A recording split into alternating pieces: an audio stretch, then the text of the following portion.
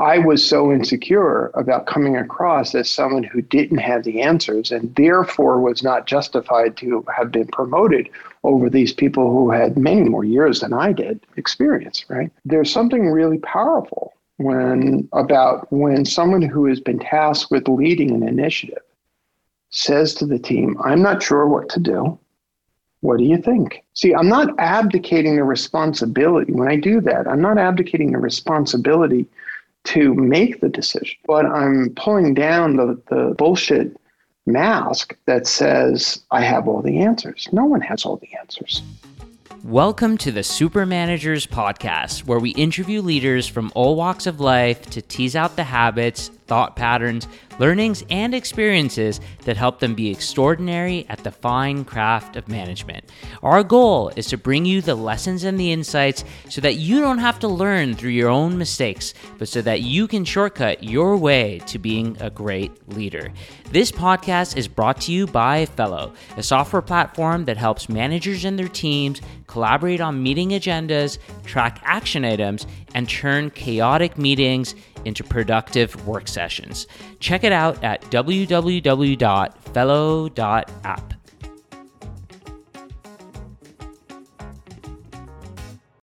Hey, fellow managers and leaders, I'm Aiden, and I'm the CEO of Fellow.app. I'm really excited about the interview today. Today, the guest is Jerry Colonna. He's the CEO of Reboot.io, and he wrote this book called Reboot: Leadership and the Art of Growing Up. This has been one of my favorite books. I've actually read it 2 times, and I was very excited to have Jerry on the show because I had a lot of questions for him in going through this book.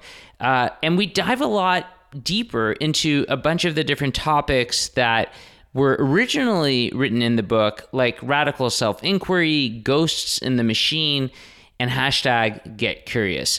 So we talk a lot today about radical self-inquiry. Jerry's really good at the art of slowing down and taking moments to yourself throughout your day to learn more about yourself. He's also a great asker of questions. You'll notice that in the interview where he turns the tables and asks me a lot of questions. This interview is really unique. I think you're going to learn a lot from it, not just from Jerry's answers, but in the way that he asks questions and in the way that he frames various concepts.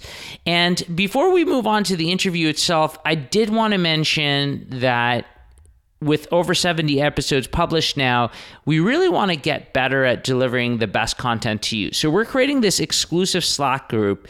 And if you're interested in joining, just send us a note to supermanagers@fellow.app and we'll let you into the Slack group. What we're looking for is a group of passionate listeners that want to give us feedback about the episodes that are going live, and the episodes that we've published so that we can keep getting better at producing the best possible content for you.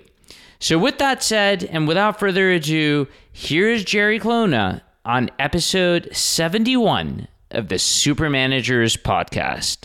Jerry, welcome to the show. Thanks, Aiden. Thanks for having me. Yeah, this is going to be really fun. I just mentioned to you that I'm a big fan. I've listened to the audiobook version of your book twice, so I have many questions for you today. But you have had quite the extensive leadership career, and you've coached a lot of leaders. You run a popular boot camp called Reboot.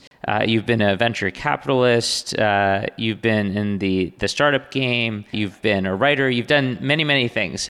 I have range. You have range. That is a very good way to describe it. There's a lot that we're going to talk about, but maybe one place where we can start is when you first started leading teams, as far back as you can remember when that happened. What would you say, like if you were to just analyze the way that you worked back then, what were some of the early management mistakes that you think you made? How much time do we have? I would say if I look backwards, my first exposures were probably when I was a teenager, acting as a foreman on a locker repair crew that would descend each summer into local school districts and fix the school lockers. But I'm going to not talk about that period. I think the more interesting period was probably in my early 20s when I was first a reporter, then editor, and then eventually one of the managers at a magazine. The magazine was called Information Week. It was a print magazine focused on the technology sector. The brand is still alive. It's a web-only enterprise. And I think that a lot of the mistakes I made are very familiar to me now as a coach because I see people doing the same things. So, for example, one of the things that popped out at me immediately as a memory was I was very young. I was 24, I think, when I was promoted first up the ranks as a reporter and then eventually the number 2 editor at the magazine.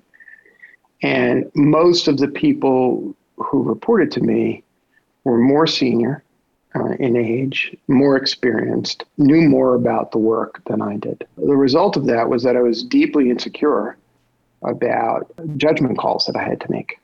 And I forgot or lost touch with the fact that the folks who promoted me, 2 people, Becky Barner and Leighton McCartney, promoted me because they saw in me that I had a view of where the magazine should go. And so I probably leaned a little too heavily at that time on having all the right answers as a way to lead, and the brittleness that comes from believing that to be successful as a leader, you had to be the smartest person in the room. That led to a whole bunch of mistakes that I made that, if I could go back in time, I might have done differently. One of the things that you just said was, you didn't have all the answers. And I think this is a topic that you talk a lot about, which is leaders don't need to have all of the answers. What should people do when they, I guess, come across a situation where they really don't know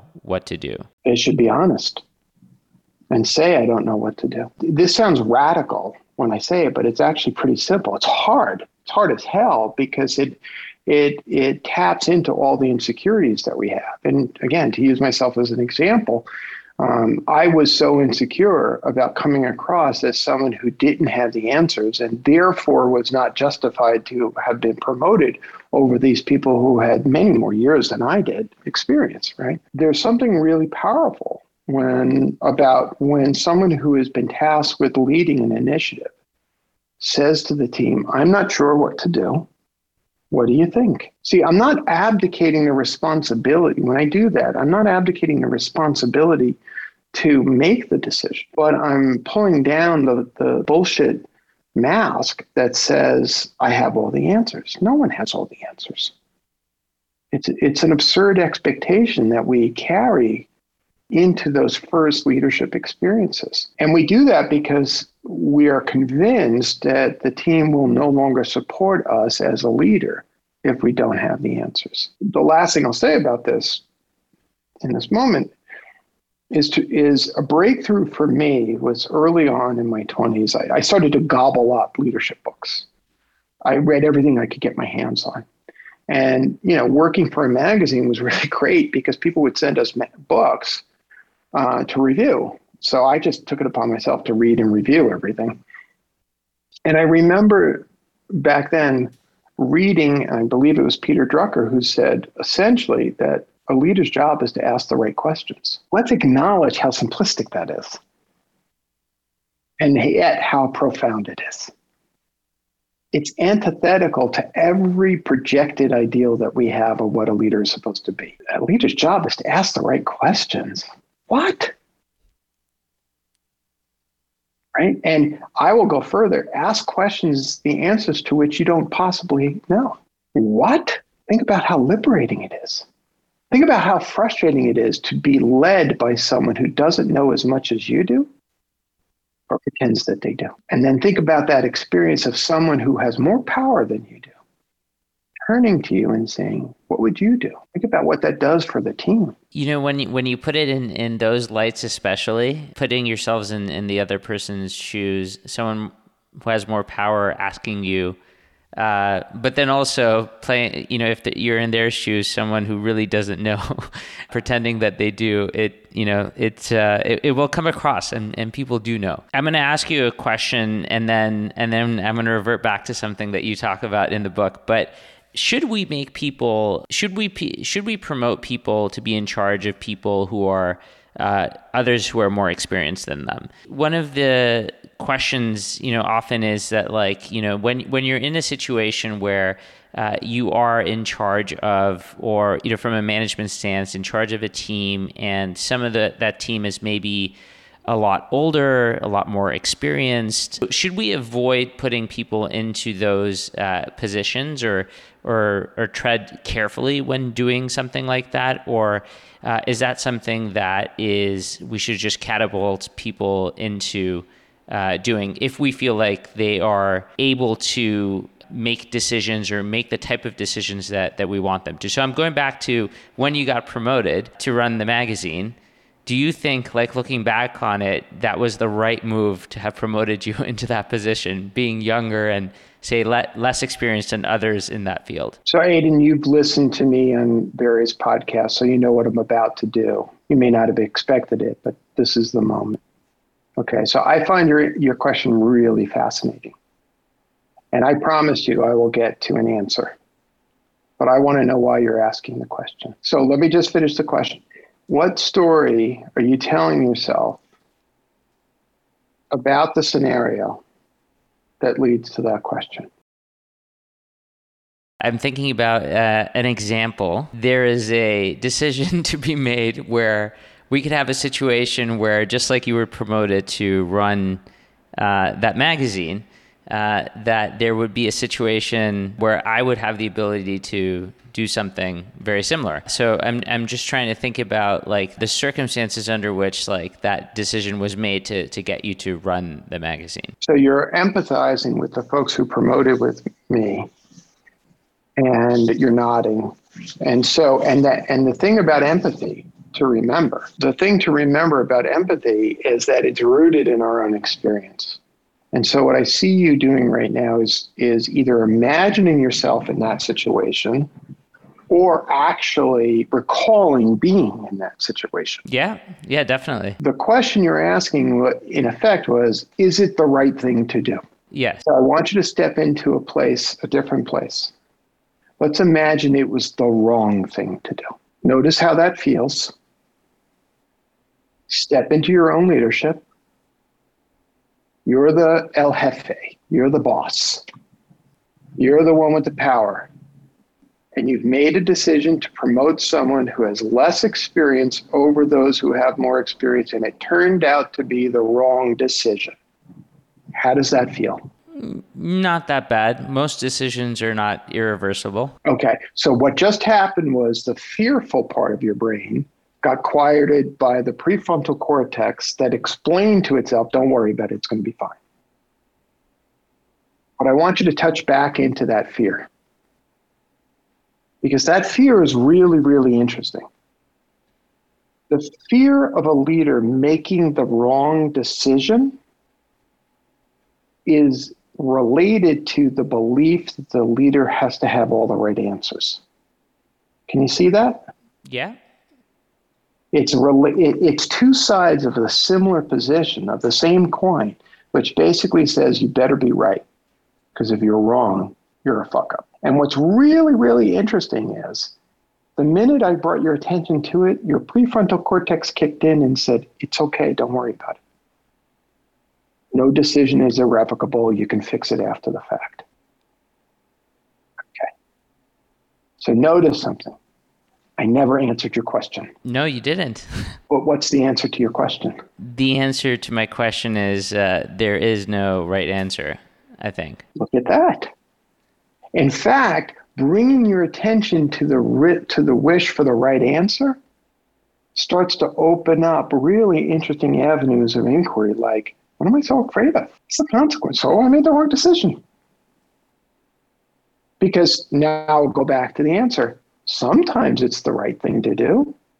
As it turned out in my situation, 2 years after making that promotion, our magazine went from being number 5 in a 5 magazine market to number 1. Was it me? No. It was a whole bunch of decisions that they made and a whole bunch of decisions that I made. The people that resented me being promoted ended up liking me, and some of them remain friends with me to this day. So on the whole, not a bad decision. That's awesome. I wanted to ask that question because then I was going to flip it and go back to something that you talked about in the book, which I relate to, which is, I think you have this experience with a lot of clients. I feel like I would be one of those types of clients that would maybe did really well in school, got A's and A pluses. And so we grew up thinking that, there is a right answer, there's a playbook, and yeah, for everything. But it turns out that that's not the case. And it's a very interesting, in thinking about it, and I've thought about this before as well, which is like, when you get into university and you're going to school, like there's a very specific set of things that you need to do. And if you do those things by the metric of, grades, like there's a very specific outcome. It's all like there's not much that you need to necessarily innovate on. But the second that you're out of there, like there all of a sudden is no playbook. So how do you get people to kind of understand this? Because I mean, it sounds simple, but I think people, but yeah, I mean, even in this case, which is like when I ask you, how do you make the decision to promote someone into such a role? I mean, effectively, I'm asking you for the answer. Yeah, you were, and I think that you're wise in making the association with the way we've been socialized from childhood, right? And most schools are a good example of what we're talking about, where there's a systemic approach to things that lead to the output, right? And what's the output that we want? A pot of gold at the end of the rainbow and happiness and sunshine and milk and honey for the rest of our lives. What's the god-awful reality? It's a lot more difficult than that. Right? You could have a pot of gold and be miserable. You could have, happiness and no pot of gold. Well, that's confusing. But I did all the right things. Right? I joined the right clubs. I took the right classes. I got the right grades. I wore clean underwear every day in case I got into an accident, the way my mother warned me, right? I did all the right things and I still struggle. And one of the really profound challenges is that human nature is, when confronted with that reality, turns the blame inward. Oh, everybody else must have figured it out. So then that little whispery voice that lives inside of us that says, you don't have a fucking clue, turns out to have been right all along. So I'm going to give you some relief. It's a lie. How do we know it's a lie? Because the world is much more mysterious than that. Good things happen to bad people. Bad things happen to good people all the time. As one of my Buddhist teachers once said, at a wedding no less, pain is not punishment, pleasure is not reward. See, we're organized to think that if I do the right things, I will be what? Happy forever. What's lost is the opportunity to develop true grit, the opportunity to develop resilience, which in my mind is the most important character trait of any leader, but more important, the most important character trait of any adult. Because as I wrote in the book, true grit, resilience leads to equanimity. The world is a piece of shit and I'm okay. The world is great and I'm okay. That's what we really want. It's the ability to feel okay regardless. Yeah, this makes a lot of sense, and it another thing that you mentioned triggered this part that you talk about in the book. So you said that a lot of us think what we want is this thing that is just going to make us happy forever. And then there is this part where you also talk about, I think it might have been another Buddhist teaching, where things are always falling apart.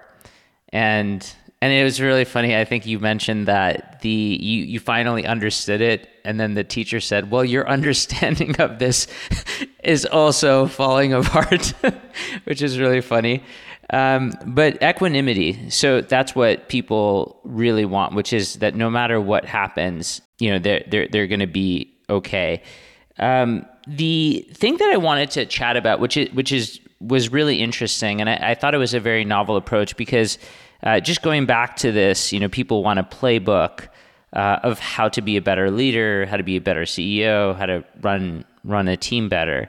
And I think like one of the core lessons that I've taken away from anything that I've learned from you is that it's about learning how to almost grow up first. Could you maybe describe what it means to grow up as a leader and like why that's the first thing that needs to happen before you can become a great leader? Well, actually, what I would say, the way I would frame it is that the task that exists before all of us is to use the challenge of leadership to grow up.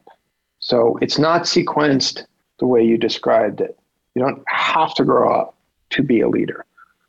But those who don't use the challenges of leadership to complete the process of becoming a better person, a better human, miss out on an opportunity. And I'm actually going to link it back to the first observation that you made. And that teacher that you're referencing is Pema Chodron, the Buddhist nun.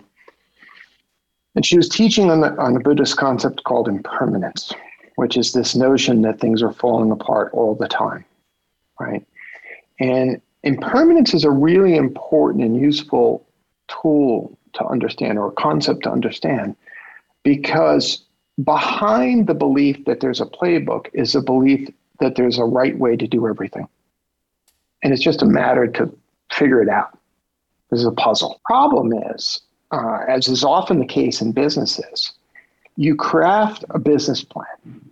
You think of every contingency. And then some crazy shit happens, right? And you didn't plan for that. And so resilience in the business is the capacity to withstand the unplanned for event. And so if we go into the planning process with the acceptance of impermanence, we plan our best, but the real effort is in building the capacity to withstand the changes that occur regardless, right? That's the real leadership capability. When we are capable of doing that and applying that not only to our job as leaders, we then get to complete the process of growing up. So, for example, what you asked, what is a grown-up? A grown-up, in a sense, and by the way, I don't think we ever finish the process of growing up. I think we're always in the practice of growing up. Grown-up uses every experience that that happens to them to go deeper in their own development. So I was just talking to a client before our call, and we were talking about the 3 or 4 people who are most upsetting to that person. They're an investor, so it's a couple of CEOs at portfolio companies, and it's a partner and that kind of thing. And I asked a simple question: why does that behavior upset you so much? Rather than going down the rabbit hole of telling me again and again and again about how awful the behavior is, we used the question to say, why is that so upsetting? And we ended up, him being 5 years old, trying to take care of his mother, who was miserable no matter how much he did. That's that growing up moment. That's that using the challenge to no longer repeat the pattern of being a jerk, because my client can be a jerk to people. We use that challenge to unpack, who am I as a person? So that I can then be in charge of my own life. And not, as the great psychologist Carl Jung would say, allow the unconscious to direct my life and to call it fate, right? That's what I mean by that growing up process. Who am I? How am I wired? Why do I do the things that I do? So that I can then choose the way I'm going to respond to the world. There are other things that you also talk about which are kind of related. The first point is you use the terminology radical self-inquiry. Self-inquiry to me makes sense.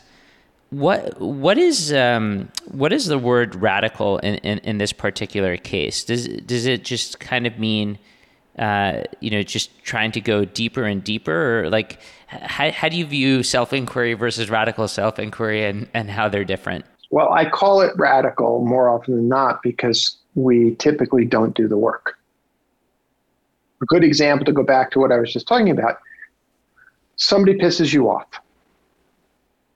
You call a friend. What do you want to talk about? How awful the other person is. You never really want to say, who does that remind me of? Why is that challenging to me? What other feelings does it come up with? We don't want to ask those questions. We like to live comfortably behind the mask that says, as Jean-Paul Sartre once said, all other people are, hell is other people. Right? Well, hold on here. You're somebody else's other person. You're somebody else's awful person. So maybe what we should do is use the experience of being triggered to radically inquire within and say, remember the question from the book, how have I been complicit in creating the conditions I say I don't want? Right? Classic example, you have a colleague, you're the CEO, you have a colleague who really pisses you off all the time. My question is not, how do you change that person's behavior? My question is, who hired them, right? And you're smiling because that's the important question. And why have you not fired them? Oh, there's a benefit to having that person there. Well, that's interesting, right? That's what I mean when I say it's radical. It's because we don't do this. We don't train ourselves to strip away masks. We just get habituated in our patterns and we just, everybody's awful all the time. Blah, blah, blah. Stop. Life is much more interesting when you ask those questions.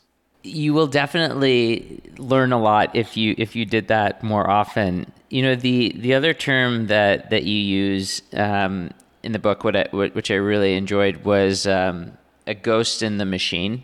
And of course, like this comes from the software world where you have subroutines that are, very, very old. They somehow still exist in the software and they cause strange behavior. And I guess like a lot of these patterns that you've developed, like ways, heuristics that you maybe subconsciously use to make decisions, are, like the story that you said when you were 5 years old and something happened and that has influenced. It's identifying what those are, and then asking yourself if those are actually still useful or not. Yeah, I mean, I'll take it back even one level.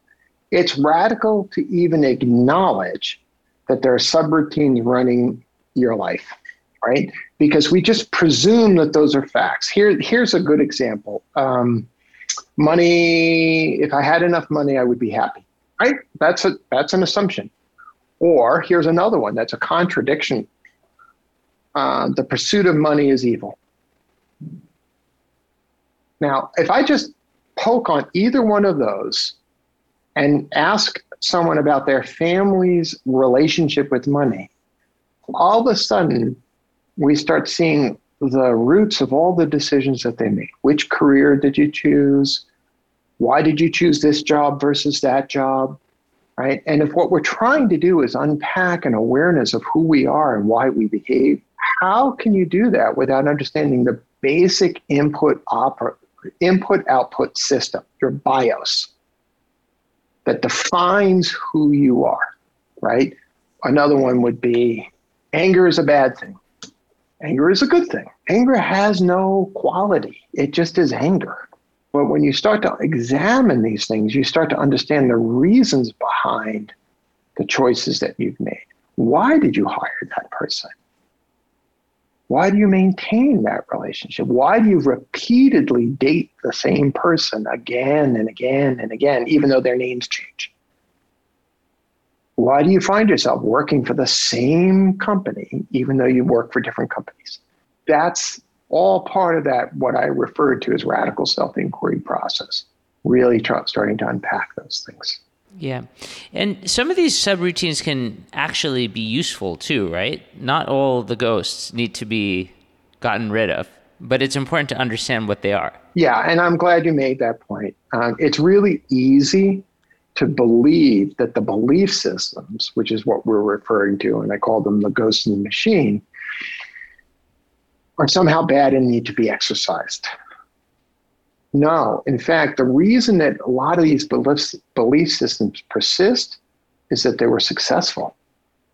They worked. They got you out of the situation that you were in that first formed. You might have been 5 and feeling powerless. And so the way you made sense of the world is to believe that X happens and Y happens, okay, and then if I repeat that behavior again and again and again, then that makes sense. The issue, as you point out, is when we get to chronologically adult ages, what happens is many of the belief systems, we start to outgrow them, but we don't question them. We just live with the conflict that gets created. So it might be a conflict with a romantic partner who ticks you off because they spent $500 on some gift. And don't you understand? Money doesn't grow on trees, right? And all of a sudden we find ourselves, quoting our father, right? And so not only are you not 5 years old anymore, but your partner isn't your mother who was yelled at by your father. Some of these, when it comes to some of these belief systems, how hard is it to replace them? Like one is to exercise them, like you mentioned, but if your environment kind of programs some of these into you, like can you also change them or instill new ones? New ones like I am a great leader, for example, or things that instill confidence or will make you more successful. You're asking a good question. And so it's a 2-step process. This kind of transformation that we're talking about is a 2-step process. The first thing you have to do is recognize that the subroutines are operating. It's critically important. The second thing you want to do is ask, how do those subroutines continue to serve you? Or do they continue to serve you? Because very often they're very useful. The third thing would be to say, well, what's actually true now? Right? So I might have had a subroutine that says anger is dangerous. Therefore, anytime I'm angry, become anxious. Right? And then as an adult, I'm walking around anxious all the time. Oh, wait, if I talk about what's pissed me off, maybe I won't feel anxious. Okay?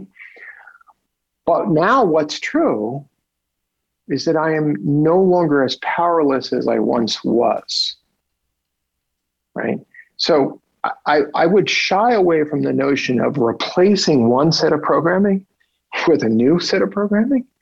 What I'd rather do is have a kind of more adaptive learning system that doesn't require so much programming, that just says, my ability to be discerning about certain situations matches my chronological age, AKA wisdom.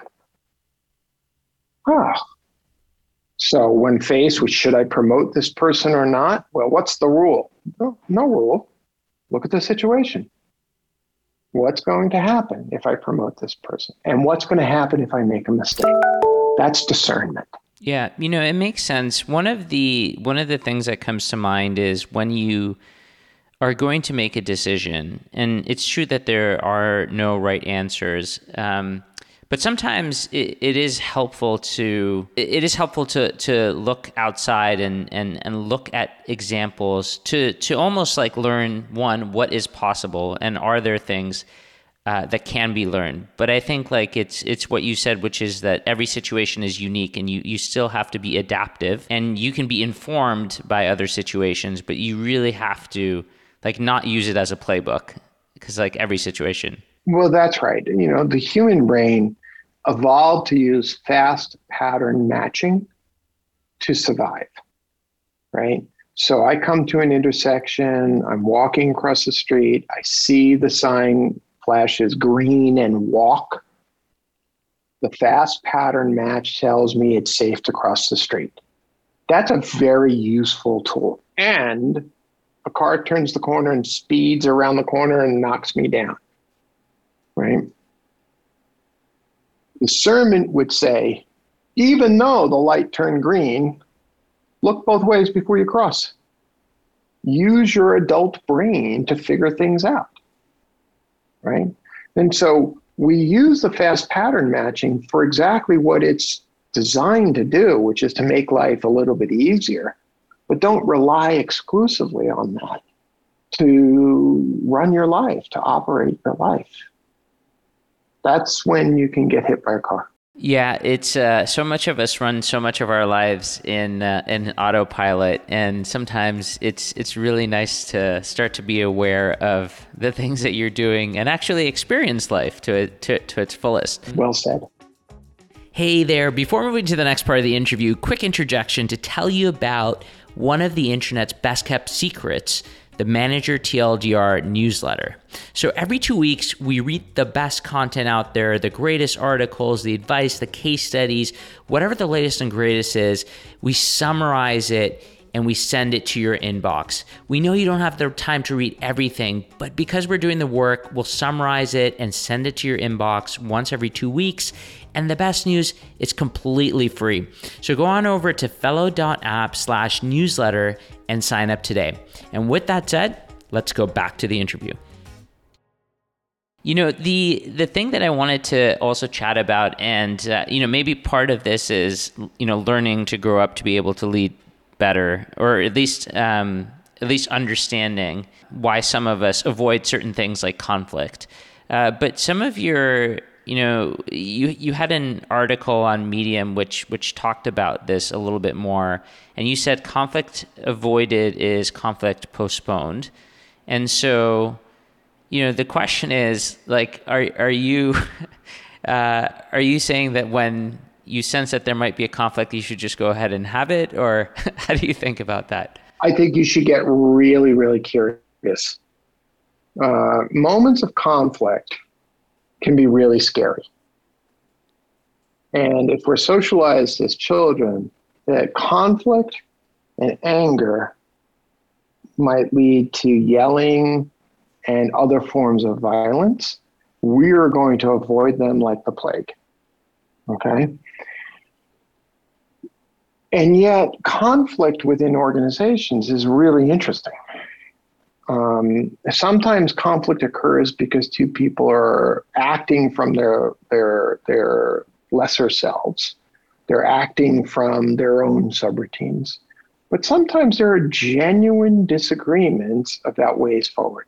When we avoid the conflict, not only do we kick the can down the road and ultimately have to deal with the conflict anyway, but we miss the opportunity to really go deep and be curious. See, if we're brave in those instances, we get to examine what the various positions are that are in conflict, and then lift up and out of the conflict innovation. There's a tight correlation between positive conflict within an organization and high innovation. Because high innovation requires changing things as they are, and there's almost always somebody invested in keeping things exactly as they are. So there's conflict, right? But if we approach all conflict as a source of fear, then what ends up happening is we actually stifle innovation. And the most innovative thinkers in our team they'll leave because they like the new.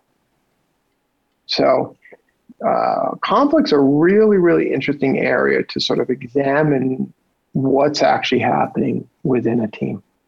What are the suppositions? What are the subroutines that sort of are the unspoken values of a team, right? The value may be within the team. The spoken value may be we're committed to transparency. The unspoken value is we walk on eggshells around people's feelings because we don't want to hurt people's feelings, right? And there's a conflict in there. Unnamed, it goes unresolved.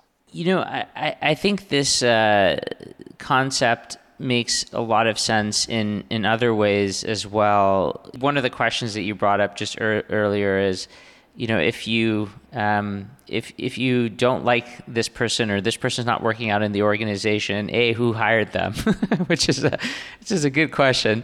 But B, why not fire them? And so, and that's firing is in general not very easy ever. But a lot of it is what you said, and it just goes back to this concept of conflict, because it's the fear of, it could be many fears. It's a fear of, hurting the other person. It could be fear of, what if you made the wrong decision? What are the repercussions? It's all these different fears. And let me expand upon that too, because I was sort of tongue in cheek when I said, who hired them. If you have a colleague who isn't working well in the position, it's such an interesting opportunity to sort of explore, well, how did they get hired in the first place? What was their expectation of the job? How well written was the job description? How well discussed were the expectations? What kind of feedback was the person getting all along? How have they been responded to, right? So grown-up leaders, if you will, use those instances to unpack the processes, to unpack the value system, spoken and unspoken, to really extract a better way to do things. There is an assumption behind the colleague who isn't working out, which is, in psychological terms, we'd call it splitting, where someone is either all bad or all good. And the truth is, almost no one is all bad or all good. More often than not, a colleague has to move on because they were the wrong person for their job. Well, there are multiple people who are responsible for that error, including the people who made the hire in the first place. So what was broken about the process that allowed the wrong person to be put into that position or be promoted into that position? And is there anything that we need to change about the process to make the system, to make the organization more resilient and healthy and less toxic? You see what I'm doing here? It's like I'm really trying to extract out what are the lessons. This is kind of radical self-inquiry applied at the organizational level, right? It's not blame. I'm not saying, well, you made a mistake.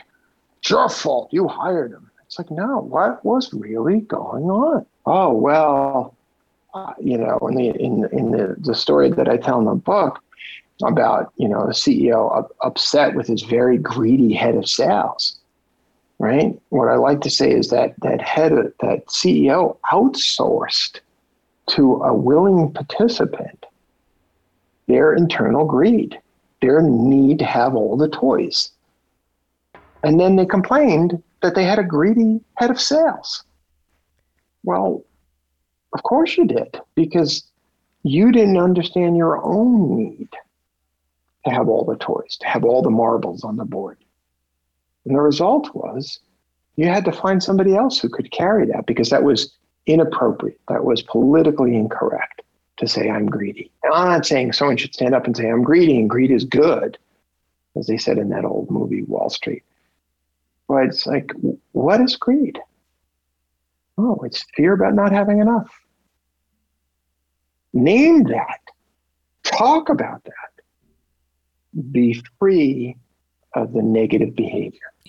Jerry, this is awesome. It gives me a new motivation to not be upset, or rather get more excited anytime that there is something potentially upsetting, or I have any emotion which is not at all positive, to inquire to see what I can learn about it. But you've really demonstrated very well how you could take as simple a situation and really dig and learn so much from it. My question is, and like this is maybe like a very tactical thing, is, the thoughts that go through my mind is, A, this is very useful. And if I actually did this for like in any amount, if I did it more, then I would get a lot out of it. But the question is, like, how do you decide where to spend your time to do this kind of radical self-inquiry, and like where you should allow yourself to go on autopilot? This morning as I was on my run, I was thinking about a conversation I had like 3.5 years ago, and I just like recounting it made me learn something new about what might have happened during that conversation. But if I did that about every conversation, I would probably also learn a lot. But how do you decide where to focus your attention, and like where you do the self-inquiry on? I love the whole question and the setup too. And congratulations on having a really good meditative moment this morning when you were running. Awesome job. Because you didn't set off on the run saying, I'm going to think about that conversation. I did not. It just arose, right? And in the arising, you got curious. And that curiosity is really powerful. Okay. So I won't coach you on this, but I'll say the feeling I had behind the question as you formulated it it sounded like something that people often will surface, which is kind of goes like this. Well, this is all well and good, but if I spend all my time doing this, I'm never going to get anything done, and I'm going to be trapped in some sort of self-referential do loop and never, ever be able to do anything. You're laughing. So it was close. Okay. Bang on. All right. Right. Okay.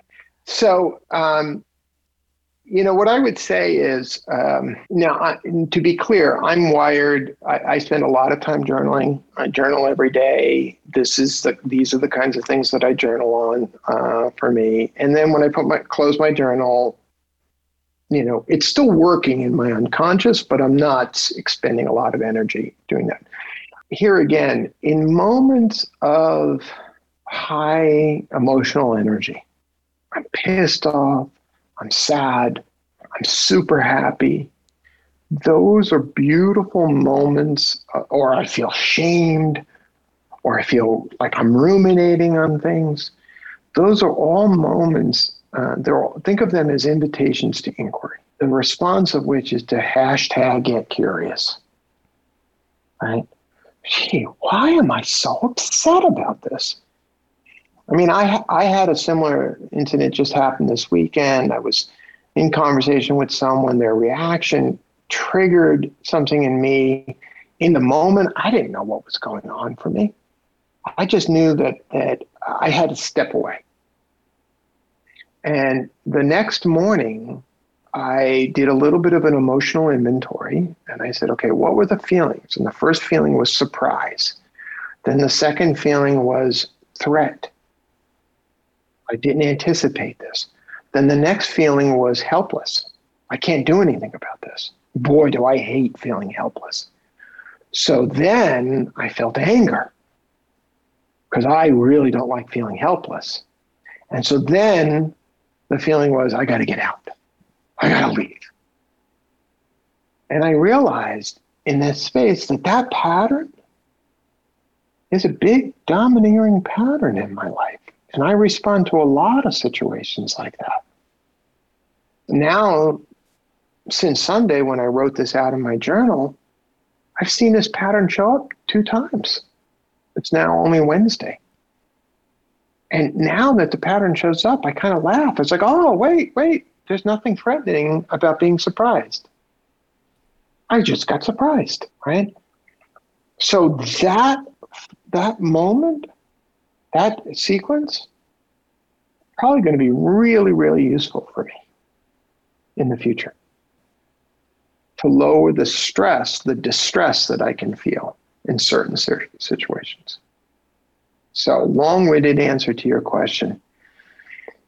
use discernment, consider it a tool, and nearly every opportunity is an opportunity for growth. I remember one time writing to one of my Buddhist teachers about being stuck in a middle seat on an airplane on a long flight. There were 3 seats on the side and I was stuck in the middle. And I'm a tall guy. I'm a big guy. And my Buddhist teacher's words kept coming to mind. Everything is workable. Everything is workable. It's like the middle seat on a shitty flight. All right, it's workable. Jerry, so many lessons, so many things that we talked about. We, obviously want people to check you out, reboot.io, and of course the book. But one of the questions that we ask every manager and leader out there that comes on the show is, for everybody else who's constantly looking to get better at their craft, are there any final tips, tricks, resources, or final words of wisdom that you'd like to leave them with? Sure. Probably the most important thing is that you already have the answers, right? If you go quiet within yourself, you know the answer. Even think about what I did with you before. I made you slow down, ask the question again, and you arrived at the answer, right?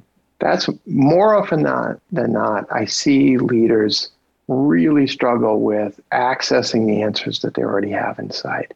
And whether it's myself or my colleagues at the company or any good coach will help you understand that you actually have the answers. You just have to be brave enough to access them. That's great advice and a great place to end it. Jerry, thanks so much for doing this. Thank you for having me on the show, and thank you for responding so well to the book. Can't wait to hear about the 3rd time you make it through the book. And that's it for today. Thank you so much for tuning into this episode of the Super Managers Podcast. You can find the show notes and transcript at www.fellow.app/supermanagers. If you like the content, be sure to rate, review, and subscribe so you can get notified when we post the next episode. And please tell your friends and fellow managers about it. It'd be awesome if you could help us spread the word about the show. See you next time.